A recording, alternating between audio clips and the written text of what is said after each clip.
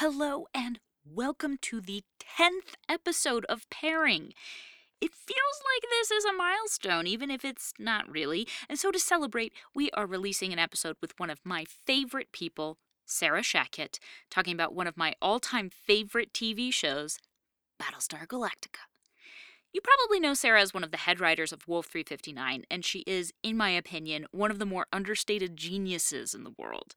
If you have any interest in writing whatsoever, you should listen to whatever Sarah says, because she sure as hell knows what she's about. There's really not a ton of wine info in this episode, just because I got so caught up in talking with Sarah about this show and listening to her insights and admiring her intelligence. This is one of my favorite episodes so far, to be honest, and I'm so grateful that Sarah agreed to talk to me for an hour. You'll also notice that we recorded this episode directly after the episode with Zach Libresco, and you can hear him in the room in a few choice moments. Also, disclaimer, we recorded this as well as the Macbeth episode in a hotel room in Lower Manhattan, so there's some ambient noise, and I hope you can forgive it because the content is just so enthralling. Before we begin, I just want to say, holy cannoli, there has been so much generosity the past day on Patreon. Thank you to our newest patrons, Jessica Tuckwood, Neris Howell, friend of the show, Ariel Sarah Levine, and to our first advanced, aka producer-level patron, Mara Zobrist. You all are the epic drum soundtrack of our high-stakes Battlestar life. Thanks to all of you, we have surpassed our first goal and we are well on our way to meeting our second. If you'd like to help us reach that goal and get rewarded for it, come visit us on Patreon at patreon.com/pairingpodcast. For as little as $1 a month, you will get access to exclusive content and patron-only blog posts. For $3 a month, you'll get access to audio extras. For $5 a month, you'll get customized pairings from me. For $10 a month, you can join us for monthly live streams. And for $25 a month, you can join Mara and be thanked in every episode. And Winston will also record a cover of a song of your choice. We're currently sending folks their customized pairings and setting up a live stream, so now is a great time to come check us out and help us reach our goals. If you don't feel like you're up to a monthly pledge, totally cool. You can also shoot us a one-time donation via our website, thepairingpodcast.com. Or if you like the show but don't want to spend any of your hard-earned money on it, which is totally cool, you can write us a nice review on Apple Podcasts. It's totally free and will only take a couple minutes of your time, but it has a monumental effect in moving us up in the podcast charts. Even if you don't listen to us on Apple Podcasts, if you have an iPhone and you open up your podcast app, search for Pairing, and write us a review, that makes so much more difference because apparently Apple is the podcast platform that runs the universe. Anyway, if you could do that, that would make my day. Otherwise, just follow us on the social medias. I love getting feedback and ideas from all of you, and believe me, if you've sent me a request, I'm working on making that episode happen, so don't worry. Follow us on Twitter, Tumblr, Facebook, and Instagram at Pairing Podcast. You can also follow Sarah, our guest for this episode, on Twitter at Sarah Shackett. And for that matter, if you don't follow me, you should. You can find me at The Great Dilemma on Twitter and Instagram. Lastly, just a couple quick disclaimers about things that we talk about in this episode. First of all, apparently I can't go more than one episode without talking about Angela Osborne. As you'll notice, we recorded this episode a good while before some of the other episodes that I've already released, and so I couldn't remember her name, but I do reference her. Angela Osborne is the winemaker in California who primarily works with the Grenache grape on her Tribute to Grace project. I've talked about her a lot. I'm clearly obsessed with her and her wine. But I forgot her name in this episode, so I feel silly. So sorry, Angela. And second disclaimer, I referred to a grape in this episode that is a genetic cross between Cabernet Sauvignon and Grenache. That grape is Marcelon. It will make sense later in the episode, and I'm sure we'll talk about Marcelon more. But anyway, that's all I've got before we dive in. Thank you all so much for listening. Without further ado, here is episode 10, Battlestar Galactica.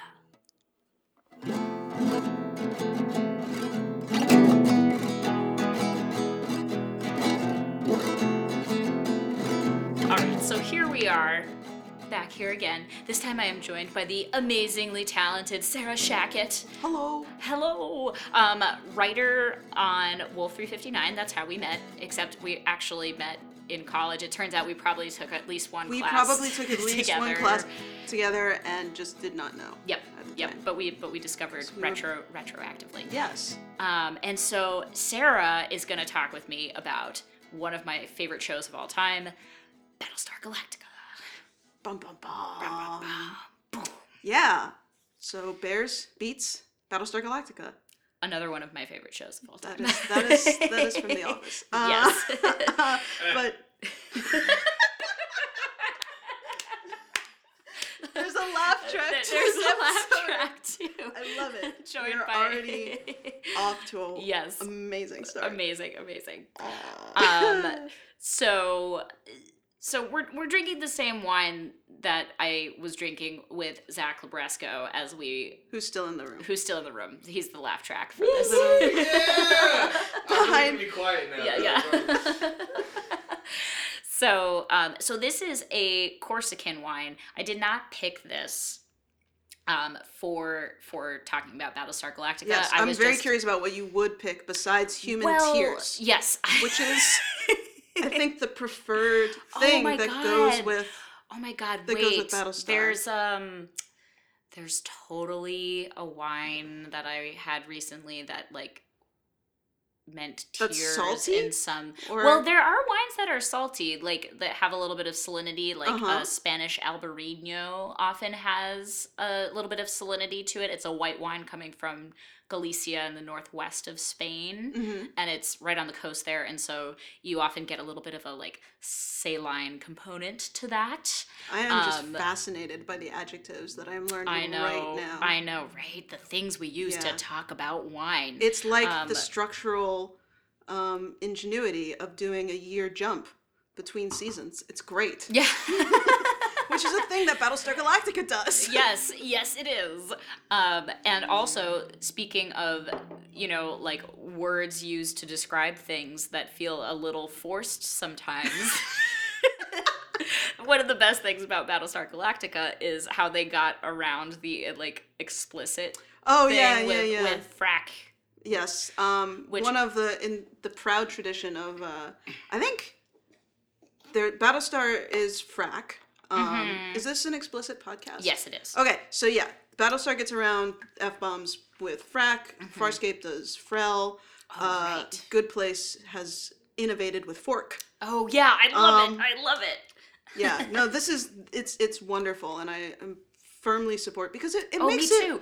I think it makes it funnier. Absolutely. Like, It makes it funnier. It makes it more believable in a way. Like once you accept that like, okay, that's Right. the word, then it actually makes the show more believable, I think. Like because that's people what are these freed to sort of use the intensifiers in their speech the way people talk. Exactly. So it feels more organic in a weird way, even though you're using a made-up word. Exactly.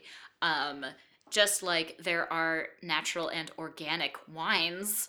Oh my gosh. Oh my god. This is just I'm- too easy. I'm in awe. Like, we need to stop. yeah. So The connecting but- tissue is too I much. know it's too much. It's too easy. Yeah, should we maybe But- talk about what Battlestar Galactica is? Yes, let's talk about Battlestar Galactica. It's a television show that uses made-up profanity because it takes place in a sci-fi universe that begins in this solar system that has sort of 12 planets. A human civilization has grown up around them. They all have sort of names that are tied to Greek mythology and the zodiac and that sort of thing. And they are an advanced civilization that has built a race of sentient robots. They're called Cylons. The Cylons eventually rebel against their human masters because, we can't create anything that isn't flawed. And the show actually there's 4 seasons of it and a mini series that opened the series, and then there are a couple sort of spin-offs, prequels, TV movies, that kind of thing that are all in that orbit. It was originally a show in the 70s, and we are talking specifically about the reboot, helmed by Ron Moore, that ran from 2004 to I think around 2009, 2010, somewhere in there. And yes, so the premise is that our own creations come back to do what any responsible AI would and destroy all humans. And there are some human survivors from a massive Cylon attack that are now on the run, looking for a promised homeland to call their own, called Earth. Oh, whoa, I've heard of that. Yeah. I already have so many wine connections to make, but I'm gonna try to refrain from geeking out too much. We're talking about two of my favorite things. So it is just gonna happen. It is. It's organic. It's natural. Yeah. It's natural. So, and I just wanted to say one thing. I don't think this is giving too much away because you pretty much find it out in the miniseries. In like 10 minutes into it. 10 minutes into it, the Cylons look like humans now. Yes, that is. So, there are robot, like, sort of metallic bodied and like sentient ship robots, the Cylons, and then as the prologue to every single episode of the show lets you know, now they look like people. Yes. And they have a plan. But do they? I think they have a plan. They kind of do. In like the same way. I thought the writers of Lost had a plan. Well, that writers have plans. Yeah, you exactly. Know? Like exactly. having written or worked in a writer's room on a podcast, I have so much more sympathy for the Cylons. Right, plan. and also on a show that very, very similarly was like, there's conspiracies, there's there are things going on that we don't understand. Yeah. And I personally, I mean, I'm biased, but I think that the way Wolf 359 dealt with everything it set up and then brought it to a culmination, I think you guys did an amazing job. Oh, thank you. Absolutely. Yeah. We had a lot of help. Well, I ostensibly wrote a couple episodes. She did write a couple of. Don't listen to her. I brought ghosts into it, which was always fun. Always fun.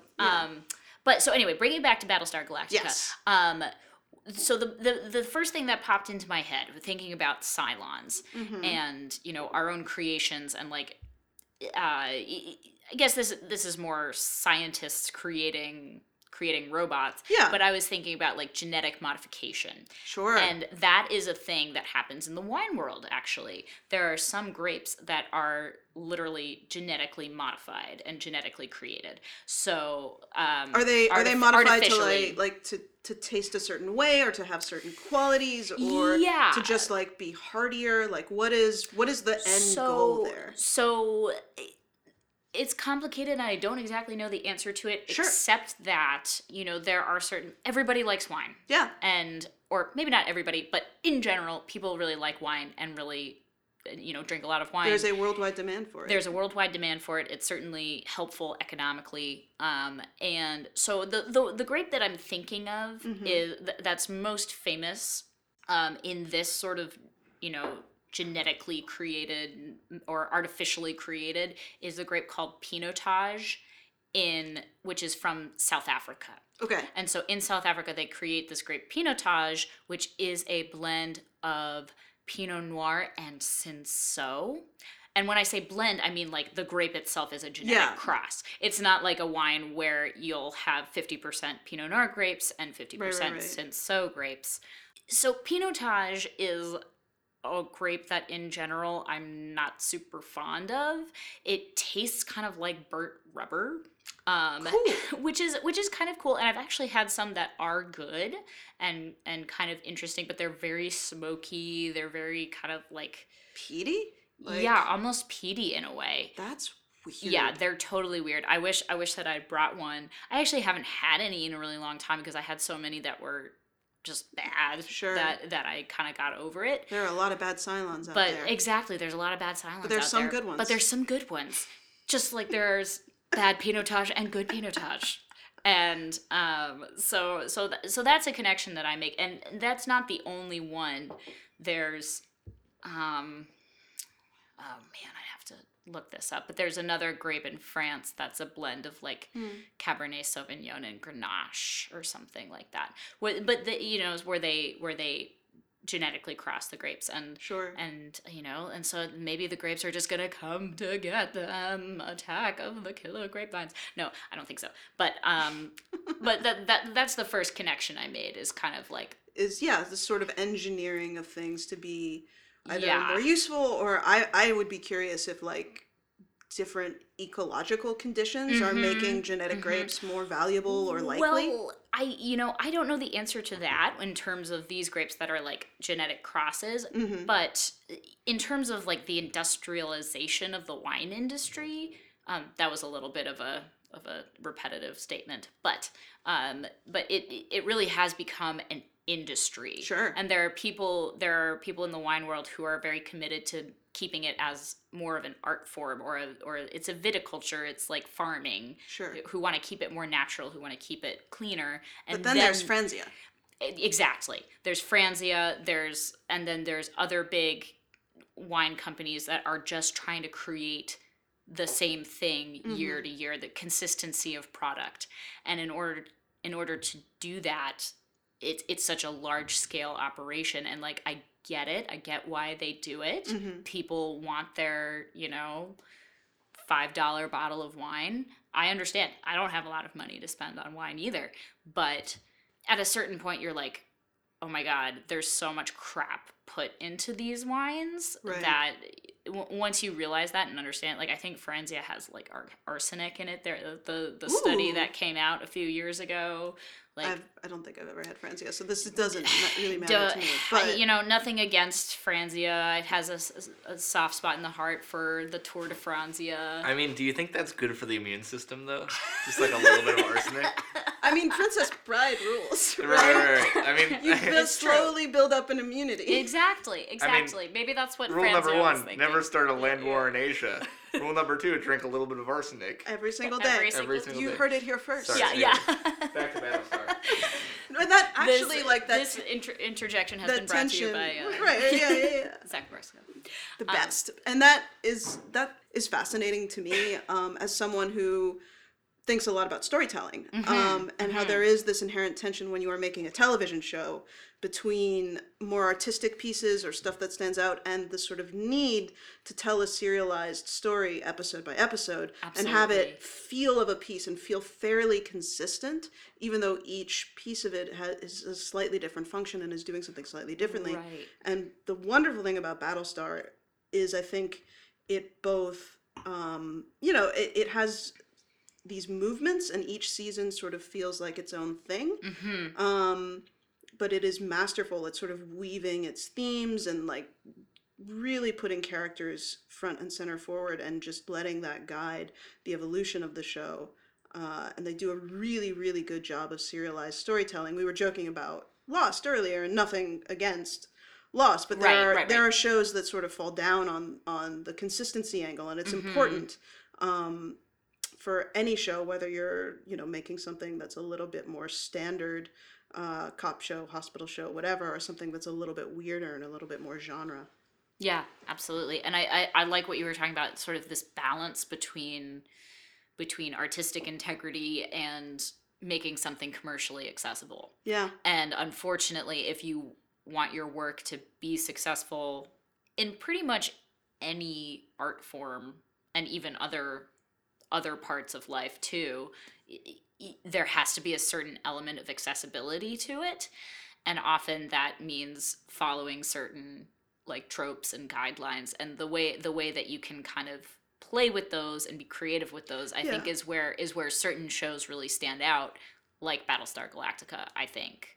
Right. Personally. As long as, I think, understanding the intent that you have in creating a story, and understanding sort of the expectations that the viewer or the listener or the drinker is going to have going into something totally is part of the craft. And so when Battlestar Galactica sort of has this reputation for being kind of brutal and ruthless and bold, and not pulling punches, and having choices be impossible, or having choices be like there's no good outcome, or there's just a cost to whatever you do, that's important, and it's part of what makes the reboot really good. They also just have defend the fort episodes, and have here is an episode where we're going to like have a day in the life of a normal person. Like they do the trope stuff, and it's great. Exactly. And those are some of my favorite episodes sometimes. Yeah. Like those, but that's all very eloquently put. So just to talk a little bit about the show itself and For maybe sure. some of the characters. Yes. Yes. I mean, well, there's the drums. There's Bear McCreary's music. Yes, That's Bear the McCreary's first character music. I'm gonna mention. You have to make it to season 3 at least for Bear McCreary's cover of All Along the Watchtower. Yes, which is, for my money, it is the best version of All Along the Watchtower. I would argue the same. For a long time, it was my most played on iTunes. When I would only listen to iTunes, it's but the so score good. is just this vibrant beating heart It at the really center is. of the show. The music is actually, I think, more than any other show I can think of right now. The music is like its own character. Yeah, as and it's well. essential to the drama in a way that It is. some scores like help, they lift up. Mm-hmm. They can be sort of iconic, or there's leitmotifs that sort of signal when something's important to a character. But like on Battlestar, it's just its own force. It really is. But yes, there are actual characters. There aren't just music. Beyond just the music. Yeah. We sort of follow, as I mentioned before, sort of a human fleet of ragtag survivors, including a Battlestar, a sort of sci-fi aircraft carrier analog thing that has a commander, William Adama, played by Edward James Olmos. We have, best. I know, Love you Edward stop James fast. Olmos. And sort of a crew of support staff. There's this boozy executive officer, Colonel Ty, who's the second in command. We have sort of the maverick pilots, Lee Adama, who, if you were smart and caught like the name, he is in fact the son of the commander, and there's all sorts of wonderful family tension. There is Kara Thrace, call sign Starbuck, who is played by the amazing Katie Sackhoff, hotshot pilot extraordinaire. You have support officers, you have all sorts of people, the jet chief, Chief Tyrrell and his crew. You also have civilians and the poor Secretary of Education who becomes president of the colonies, because that's how decimated the chain of succession gets when Cylons nuke all the human planets. And her name is Laura Rosalind. She's played by Mary McDonald. She's wonderful. Amazing. She is when I rewatched Battlestar, one of my favorite characters in fiction. She really is. And when I rewatched Battlestar about a year ago, I was like, oh my God, Mary McDonald is like one of my favorite actors. She's so great. I think there is like a thesis to be written in the choices that she makes when she puts on and takes off her glasses. Absolutely. Oh my gosh, like, she's amazing. She's amazing. And the other amazing civilian person is, he needs no introduction, Dr. Gaius Baltar, played by James Callis, who needs to be making more things. He really does. So we all went to Dragon Con last year. We did. And the year before. You might have gone the year before that. I didn't. I did go the year before that, But the past 2 years, there were Battlestar Galactica past panels. 3 years, there were Battlestar panels. Amazing. I can't wait for the I next know. one. They just need to keep They just need to keep doing it. Yeah. But I remember James Callis was at this one last year, which I don't think he was at the previous ones. No, he was not. And he was so charming. Oh my God, so soft-spoken and like really, I mean... really just like a compassionate, really interesting dude. And seemed very sincere. Yeah. Like very completely different from his character. Right, who is sort of this very sleazy, egotistical, brilliant scientist who may or may not have compromised the security of the nations and destroyed all humanity. Shrug.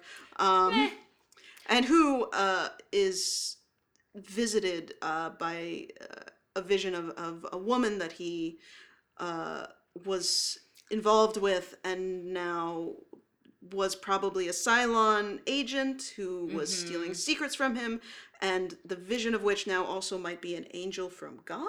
Yeah, it gets unclear. The whole religious. I actually like a lot of the I do, religious too. overtone, or like The way that they play with the way religion. that they play with religion and mythology. Yeah, and sort I of think is put very you, smart. I mean, one of the wonderful things about Battlestar in general, and I think just a mark in general of great storytelling, is that it will expand your capacity for empathy. Mm-hmm. And so what Battlestar does is it sort of puts you in an odd spot where the good guys are a polytheistic faith, and the bad guys are very religiously devoted monotheists. And it just, it puts you in a place where you sort of have to examine the complexity of how people move through the world and how they make choices. And Absolutely. no one exemplifies that more than Baltar. Oh my God. Who makes all the wrong choices for all the right reasons and all the right choices for all the wrong reasons, and is just a hot mess of a person. Exactly. And I love him. Zach and I were just talking about moral ambiguity in talking about Macbeth. I think another character that personifies moral ambiguity is Gaius Baltar. And oh my God, just so much fun. Just so much fun to watch him. He's much more fun than Macbeth. Oh, way more fun. Way more fun. He can be a very silly, and Callus throws himself into the slapstick of the character with just heroic conviction. He really does. So those are most of the main characters, right? And we've also got our Cylons, who refer to as like their model numbers. So the one that Baltar is involved with is 6. Played by Trisha Helfer. Amazing Trisha Helfer. She's amazing and gorgeous and all that. Yeah. She's always wearing a red dress. She not is, but that's her iconic look. Cannot have been fun shooting in Vancouver. Oh my God. Yeah, I didn't even think about that. Yeah. Although a lot of it was inside, I'm sure. I'm sure. I hope. Still not fun. Yeah. And there's the 8s, which played by Grace Park. Grace Park. Thank you. Another Cylon that shows up as a sleeper agent in several capacities, and eventually ends up involved with one of the human pilots, Carl Agathon. One or maybe two. She is one of my favorite characters, and I love which one, Boomer or Athena? Well, both of them. Well, okay. I wasn't gonna give it away, but there will be a spoiler warning for this episode. But so I think that was one of the things that really drew me into the show to begin with. Was you get to know her as two different people, and she plays them very differently. She does, and I love it. So that's it. It's just it's so smart. They are on parallel journeys and sort of end up in the same place. We have Boomer, who we know by the end of the miniseries is a Cylon agent, and she doesn't. And so it's played as this tragedy of a person who is just trying their hardest, but that they're going to come up short in some fashion. Yeah. And boy, does she come up short. Yeah. She's sort of programmed to come up short. Yes, and at a certain point, she ends up shooting Adama. He's fine. But yeah, he's fine. Don't worry about him. Don't worry about him. He's fine. But and Athena sort of doesn't have that commitment and doesn't have that trust. She knows she's a Cylon. She knows she's a Cylon, and she knows she's won't be counted as one of the group, and so her journey is one of finding that trust and that conviction and joining and being a part of something. Yeah. It's so smart. The show is so smart. It is so smart and just like subverts expectations. Yes. And it's so great. So now I'm just trying to think how to tie this into Wine again. Yeah. With talking about Boomer and Athena, sure, like as like two sides of the same person. There's also in wine, as with many things, there are clones of grapes. Ooh, and so you can. I did not know that. Yeah, which is pretty cool. That's pretty cool. So like Pinot Noir and Chardonnay are two of the most famous for having different clones of themselves. Okay. And I can't come up with the names of them at this point. Well, what is that like? Does it? Because they're slightly different, okay. So they can taste slightly different. I mean, there's the whole, there's terroir. So depending on where the grape is grown, the soil conditions, the weather, all this and Yeah. that, a grape is going to taste different. So like Pinot Noir tastes different in Oregon. That is something I was going to ask, because I then- know with like whiskey, it really depends on the water of the region. Absolutely. And so for wine, it's less about water. It's more about soil, Huh. which has to do that makes sense. a little bit with water as well. But it's soil, weather conditions, elevation. Sure. Base temperature. Gotcha. Some grapes grow really well in a place where there's a big shift, which we call a diurnal shift, so where it's really hot during the day and really cold at night. So like in a more semi-desert climate, there's higher shifts. And then there's grapes that like a really consistent climate, and so they just grow differently depending on where they are. But so one thing I was trying to think of is like a grape that has. There's also what's really fun is certain grapes have different names depending on where they're grown.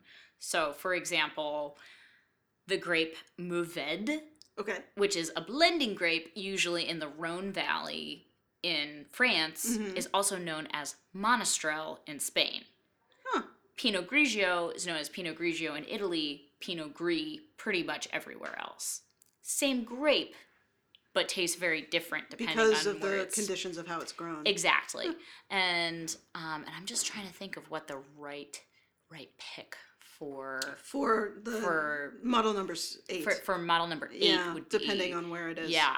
And I kind of want to go with, I think I'm going to go with Grenache, which is actually the primary grape in what this we're wine. drinking. Oh my God, it's so perfect. I feel like 8 is a very Grenache, very Grenache style. And so Grenache can be known as Grenache or Garnacha. In Spain, it's known as Garnacha.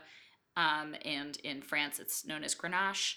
Anywhere else, it's sort of up to the whoever.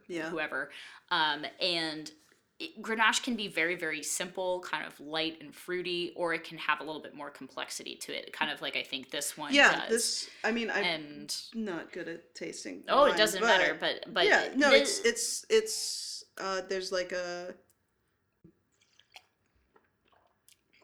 We're tasting the wine. yeah.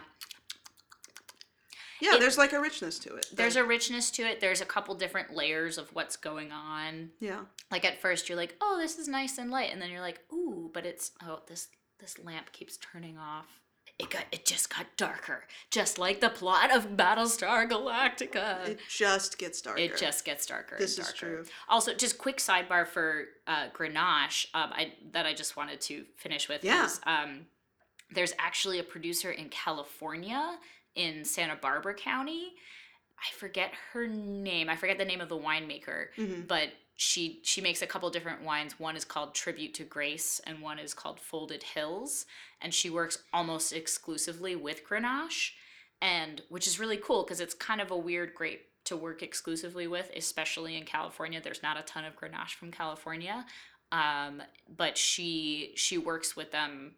She makes a bunch of different wines that are just made from Grenache, and they're all really, really different. And so that's kind of cool. Much like Cylons, which are Exactly. copies, but each one is different. And there's this weird. I love how they play with the fact that these are collective people, and sort of individual identity doesn't mean as much as it means to humans. But they are all distinct. They are all And distinct. they make distinct choices. And they have this sort of, some of them, sometimes they have an awareness of what the other models are doing, but Oh, not, yeah. but not But not always. always. Yeah, it's very And wibbly. It is a little wibbly, but I'm okay. I'm okay with wibbly No, rules they handle it well. as long as you handle Yeah. it well. Yeah, Exactly. Winston and I have been rewatching Angel, and like as you I know, and as you get further and further into Angel, like the rules of like what vampires can do really changes because they just for rule of story. Yeah. yeah. But anyway, Yeah. also love Angel and No, Buffy. they're great shows. Yes. Uh, So back to Battlestar. So we've given the basic overview of some of the characters of some of the are sort of the characters. humans. They're on the run from robots. They're looking for a planet called Earth. Oh, I remember the other wine connection I was going to make, which Ooh. is kind of a cheat, But so there's 12 There are 12 quote unquote colonies. quote unquote colonies. They're planets, and they're all sort of based off. There's the sort of main like America analog is called Caprica. The sort of one that's in the sticks is Erelon. There's Taron. You are getting, I think, the Yeah. yes It sounds very very subtle and clever. Sort of like Remus Lupin is a subtle and clever thing. Wolfie McWolfston. So, Wolfie McWolfston. I think, isn't it literally like wolf? Well, I mean, the Remus translation. is one of the brothers of the who was Right. raised by a she-wolf. Right.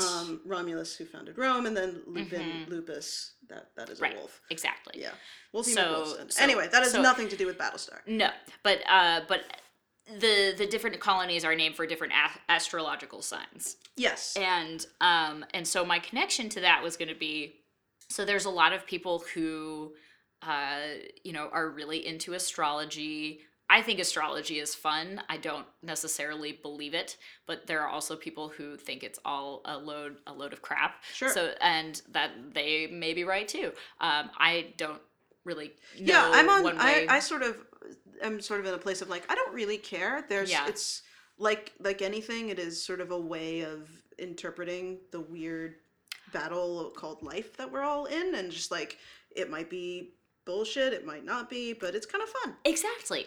Why not? It's fun.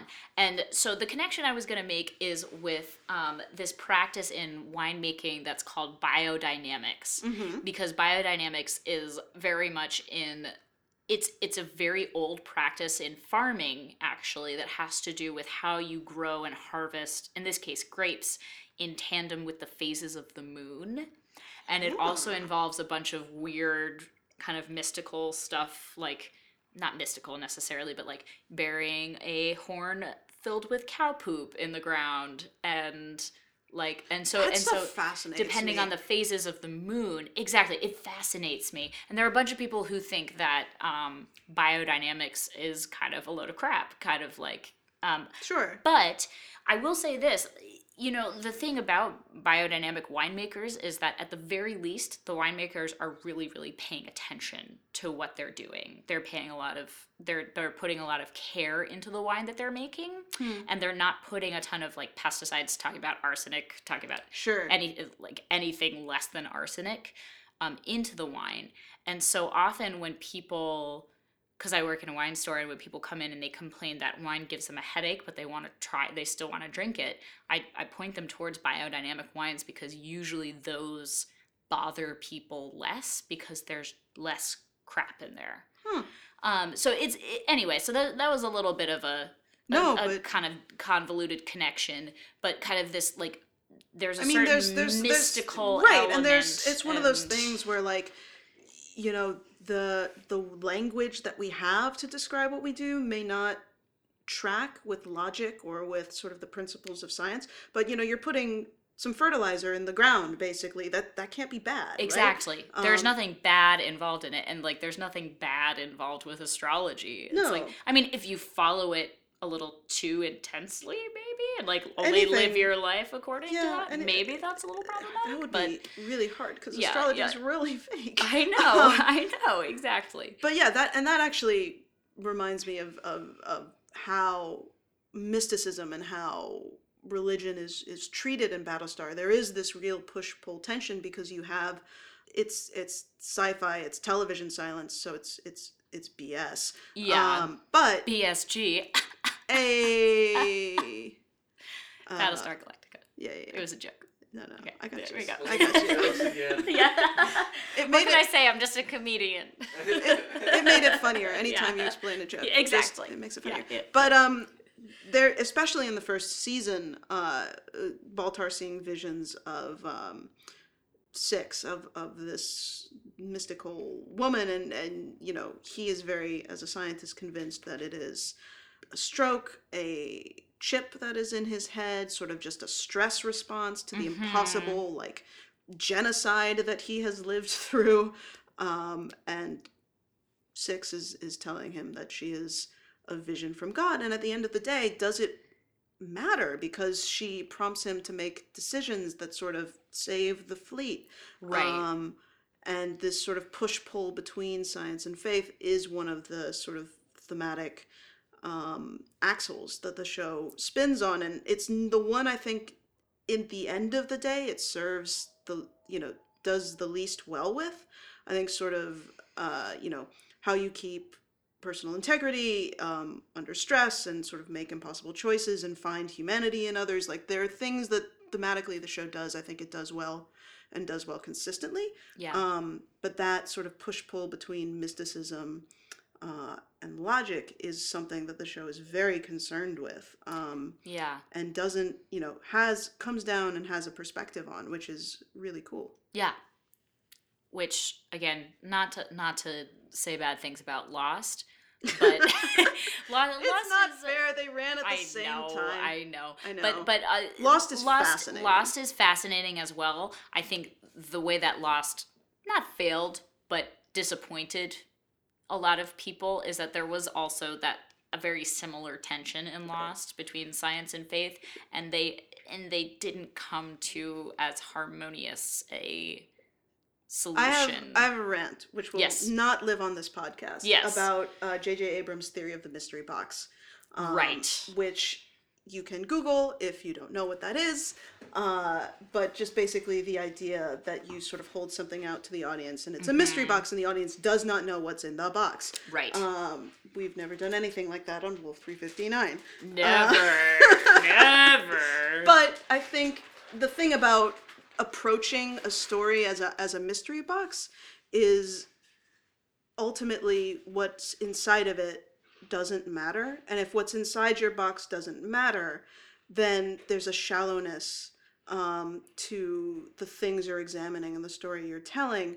And Battlestar does know what's in its box, and that allows it to be more precise, both with the narrative and with the characters and how they understand their world. Yeah. So no mystery boxes. No mystery boxes. End of rant. Well, thank you for that rant. Of course. So let's see, how do we wrap this up?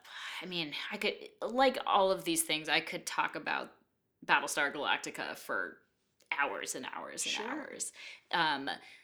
We've talked about this tension. We've talked about a little bit how wine relates to it. Here's something I'm curious about because yeah. A lot of Battlestar Galactica sort of leans on one of the wonderful things about putting something in sci-fi is you can isolate people. Mm-hmm.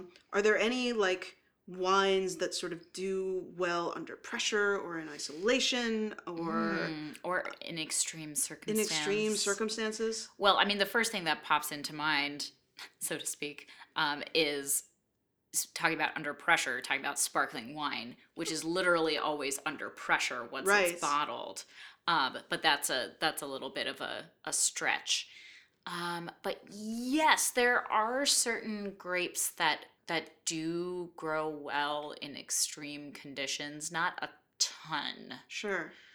I'm trying to think. But actually, I mean, unfortunately, the relationship is sparkling wine is often made from grapes that can grow in kind of harsh conditions.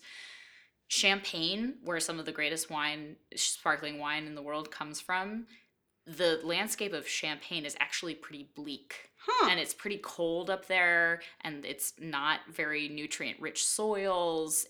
And so that lends itself to this certain style of wine, which ends up becoming the most sort of bubbly, delightful kind of thing. Exactly. That's fascinating. Isn't that interesting? So many wine regions in the world, you're like, oh, you go there, it's like, oh, it's gorgeous. Yeah, you just sort of picture this lush fields of... Yeah. Champagne is not exactly a place that you want to go visit. It's not, I mean, I think they've got a great, tourist industry there, but really it's about the right growing conditions to make this wine that is then put under pressure. And there's this whole system to making champagne that is quite complex and intense that sort of actually reminds me of the mechanics of running a Battlestar and That's so cool. yeah, it's pretty cool. And then literally, the bottle is under pressure and it could pop at any point. At any point. Yes, and it has, everything has to sort of be holding it in, otherwise it will explode. Yep. And that often happens on Battlestar Galactica. It does often happen that things explode. Things explode. Yeah, and people explode, and people cause other people to explode. And there is a whole arc about people. Yeah. Oh, yeah. That is true. Which is the opening. It's unfair. They execute one of the best sort of time skips, like 1 year later things at the end of their second season, and then the first 4 episodes of their third season. Which at the time it was a really bold sort of analog to what was going on in the Iraq War. Has some a narrative of humans being under occupation by Cylons, and so in a weird way the Cylons are in the position of like the American army. Our human characters are in the position of insurgencies. And there are explosions, and it's awful, and it's some of the best storytelling I've ever seen done. It really, really is. Well, Sarah, thank you so much for coming on. Thank you so much for having me and giving me wine. Oh my God, that's what I do. Yes. I'm the wine giver. And you are the giver of wine. I'm the giver of wine. And you are the giver of insightful comments and thoughtful thinking about... Thoughtful thinking. Again, slightly repetitive statement. This is what happens when you drink a lot of wine. Yeah. I'll take it, though. Yeah. I will take insightful insights and thoughtful thinkers. Yeah. Yeah. Get some new business cards made. Check Sarah out. Do you want to plug any social media or anything? Yeah. You can find me on the Twitter machine at Sarah Shachat, SarahShachat. And that is it, because I don't do any of the other ones. Do it, because she's really fun to follow on Twitter. All right. Thank you, Sarah. Thank you. Bye, guys. Pairing was created, produced, hosted, and edited by Emma Sherr-Ziarko, with music, audio recording, and co-hosting by Winston Shaw, and logo artwork by Darcy Zimmerman and Katie Huey. If you'd like more information, links, and clarifications on what we talked about this episode, please check out the show notes and visit our blog on our website at thepairingpodcast.com. Follow us on Twitter, Tumblr, Facebook, and Instagram at Pairing Podcast to keep tabs on what we're up to. Come check us out on Patreon at patreon.com/pairingpodcast, where you can pledge as little as $1 a month to get access to exclusive content, customized pairings from me, live streams, and more. Feel free to send us any thoughts, questions, requests, and pairings of your own on our website or on any social media platform. If you enjoyed the show, please consider leaving us a review on Apple Podcasts and sharing with your friends. Thank you so much for listening. Till next time, cheers.